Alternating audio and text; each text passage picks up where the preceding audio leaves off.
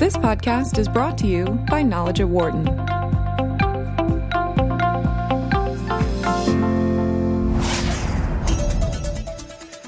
Much of the landscape about equality in the workplace has discussed the opportunities available. The same type of discussion is going on in the investment space, which has been primarily a male-dominated sector over the years. Janet Cowell is the Chief Executive Officer of Girls Who Invest, and a pleasure to have her joining us here at our location. Nice meeting you. Thank you for having me. How did Girls Who Invest get started? So it was founded by a friend of mine, Seema Hingorani. She's also a Wharton graduate, so flying that flag. Right. And she was with the New York City Pension and interviewing money managers to manage money for that pension fund, and just realized, where are the women? Where are the people of color? I mean, it was just not evident in the room. I got to know Seema because I was the treasurer for the state of North Carolina. Right. Similar experiences, managing the $100 billion for that pension fund. And so she wrote an op-ed in Bloomberg saying maybe we should found a group called Girls Who Invest and get more women involved, because one of the chief responses by these firms sitting across the table were, well, we can't find any women. We don't get any resumes. Yeah. So, okay, we'll train them, you hire them. How significant is the difference percentage-wise, or has it been, male to female in this sector? Finance is certainly not a leading industry, as you might imagine. Women actually running money are less than 10%. So right. Even like a mutual fund industry where you'd think, they have more consumer-facing, there'd be more women, 7%. So Girls Who Invest, their main core idea is to try and find those opportunities for women to be able to get into this sector. So one is we're working with young women, and right now starting with college. Okay. And a lot of young women who are freshmen have no idea that the asset management industry exists, right? I mean, New York, New Jersey, maybe you get a little more exposure, but if you're from the South or you grew up in Iowa, you have no idea. Yeah. And then people have vague notions of banking, but they don't really know what that means. So one, it's exposing them to the industry and the opportunities, and dispelling some of the myths about the finance industry, right? Or at least giving them a more holistic perspective that, it's not all the wolves of Wall Street or, some of these movies they've seen, and it's not all about greed, that finance can be about social impact. And as they start learning that, we have young women who have the quantitative skills and interest, and we train them, and then we get them internships. And that mindset is a huge shift, in terms of investing, especially in the last few years as well. The understanding that social investing can be such a key ingredient and a huge revenue driver as well. Absolutely. And we, as part of our curriculum, as we expose them to the asset management industry, we have a number of speakers coming in from different impact funds and talking about investing for social change and, pensions, et cetera. So they get a lot of exposure to that. I see on the website you would like to see as a goal by the year 2030, 30% of the world's investable capital right. managed by. How significant of a challenge is it to get to that point? It's obviously that's a big goal. And there would have to be a lot of different streams of activities coming into play. I mean, we're working on the pipeline and building a army of young women who are prepared and ready to go in the finance industry. You also need to have culture change within the industry, because once they get there, as we know, there's a huge drop-off, a lack of retention of women and people of color in the industry. So ongoing culture change, better lateral entry programs for women and people of color. So there's got to be a lot of factors coming together to hit that number. Is there a receptiveness, though, by the industry, understanding that there is a problem and that they're willing to try and start to make that shift? Yeah, I've been very encouraged by the conversations I've been having as CEO with a host of firms all over the country who are rethinking the model of how they hire. I think they know that what they have been doing has not been working. We've seen more firms starting internship programs earlier for undergrads, starting to think more thoughtfully about coordinating their internship programs across the globe, making them more strategic, more quality controls and experiential. And so we've seen that across private equity firms and groups that typically relied on investment banks to hire. They're realizing if we wait to hire until people are 25, 26, we're never going to fix the problem. How much of this does play off of the greater concern about inequality in general across society? I mean, obviously you're focusing it on the finance industry, but I mean, there is a greater conversation going on right now, whether it be the opportunities for women, but as you said, for other races as well. Well, there's, of course, more disclosure, especially in like the UK market. People have had to start disclosing more of the numbers. So I think that's putting some pressure on this movement. The whole Me Too conversation going on nationally. But I mean, fundamentally, this is a business conversation. There's been study after study now that have shown diverse teams lead to better results at the firm level, at the asset management portfolio level. So there's certainly an intellectual understanding that diversity of thought in all of its forms, including gender, is a good thing for business.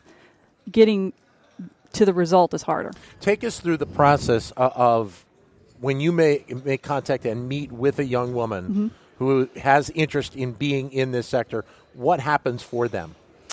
Well, in terms of the application process, so we have a pretty robust application. We reach out to colleges and universities around the country. We certainly are making special attempts to reach out to historic minorities and socioeconomic disadvantaged students. But they fill out an application in the fall, and that's essays about personal challenges they've overcome, their grades, their activities, test scores. They also do a 1-minute video and tell us why they want to be part of this program. Right. We then review all of those. We had about 600 applications this year for 100 slots. Wow. And this year we're really going to do a more targeted digital marketing. So I think we'll have well over 1,000 to 2,000 applications. I would think. And so the program itself will include what? So it's a 10-week program total. We have 4 weeks on campus, and to Penn and Wharton's credit, they stepped up to the plate for this program and said, this is what we should be doing. Yeah. Obviously a world's best asset management school and finance school, so let's encourage more young women to get involved. Yeah. So 4 weeks on campus, they do things like train the street. They do presentation skills. They do a stock analysis. So in Philadelphia, they pick Comcast as the company. Yeah. They go to Comcast. They meet with the investor relations team. They work with securities analysts, and they ask all the questions, and then they have to make a stock buy or sell recommendation to an investment panel. They then go for their internship 6 weeks. These are with firms across the country. So Farallon, Carlyle, Blackstone, so all the top the big top companies, big and across all asset classes. We also have pension funds, college endowments. So the Penn Endowment, MIT Endowment are both taking students. So it's a great opportunity. It's all paid. And that's obviously the interesting part about it is when you think about finance, I think a lot of people normally assume Wall Street right off the bat. But there are so many other elements. And obviously with your background in pension and college endowments, there are so many elements of finance that, that people can get involved in and can find interest in as well. Absolutely. I mean, we have an intern at Bill and Melinda Gates Foundation. Oh, wow, helping manage money there. And obviously they have a huge global impact. So for students that are interested in that social impact, going and working at a foundation, we also have at Kresge Foundation, Casey Family Foundation is taking interns. So they're really deployed across the United States and even a few in Canada. OMERS, the Ontario Municipal Retirement System, as well as PIMCO in London. So we do have some interns in the UK. I would think that the stories now that you're starting to accumulate of people that have gone through the program and are working with these organizations, they have to be phenomenal stories of success at this point. Yeah, and I mean, some of these women have come through really hardship stories. I mean, we've had some young women who've actually been homeless.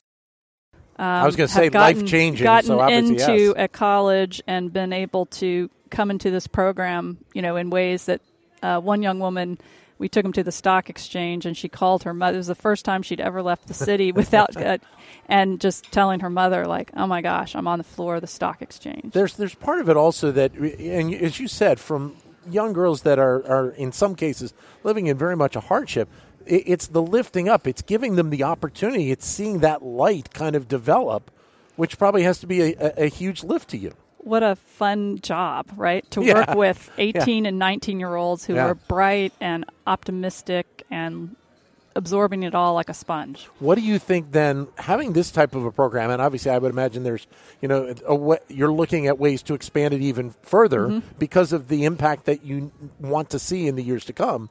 But what are those goals? What is that grand belief that you would like to see in the years to come?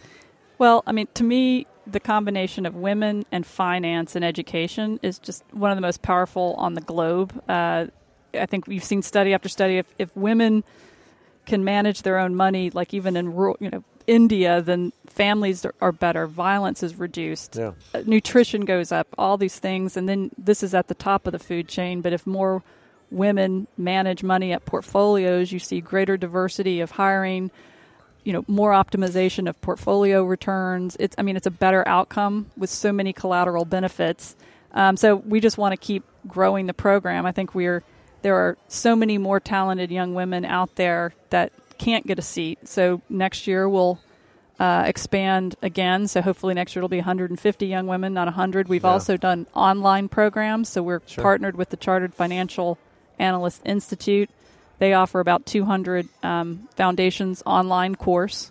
So that's building another pipeline. We've got another 80 women doing the Wharton Business and Financial Modeling certificate course who can also participate. So we've got about 350 young women this summer, and next summer I'm sure we'll be, over 500. And you just keep growing those cohorts, and I think you start chipping away and making a difference. Janet Cowell, who is the CEO of Girls Who Invest, joining us here on Knowledge at Wharton at the Wharton Global Forum in New York City. I would think at some point, and it may not be there right now, but at some point you think internationally for a program like this, because the issues of inequality are not just linked to the United States. They are obviously global at this point. Absolutely. And to be able to provide those opportunities around the globe. Absolutely. We have gotten a lot of applications from very talented foreign students that we're not as able to accommodate in this program. But I think, London, Singapore, Delhi, we've had a number of universities reach out to us interested in potentially starting international. So I think we will definitely look at that and take that to the board and think about, what's feasible, maybe not next summer, but the following we could start an international. You mentioned the support of the Wharton School, support from the business community to bring these ideas forward. We're oversubscribed, and we have so many firms to take an intern that couldn't, and then the firms like a PIMCO on the West Coast, they want to see a West Coast school do it. They want. I think they want to help make those connections. Sure, and have found obviously a value in the program.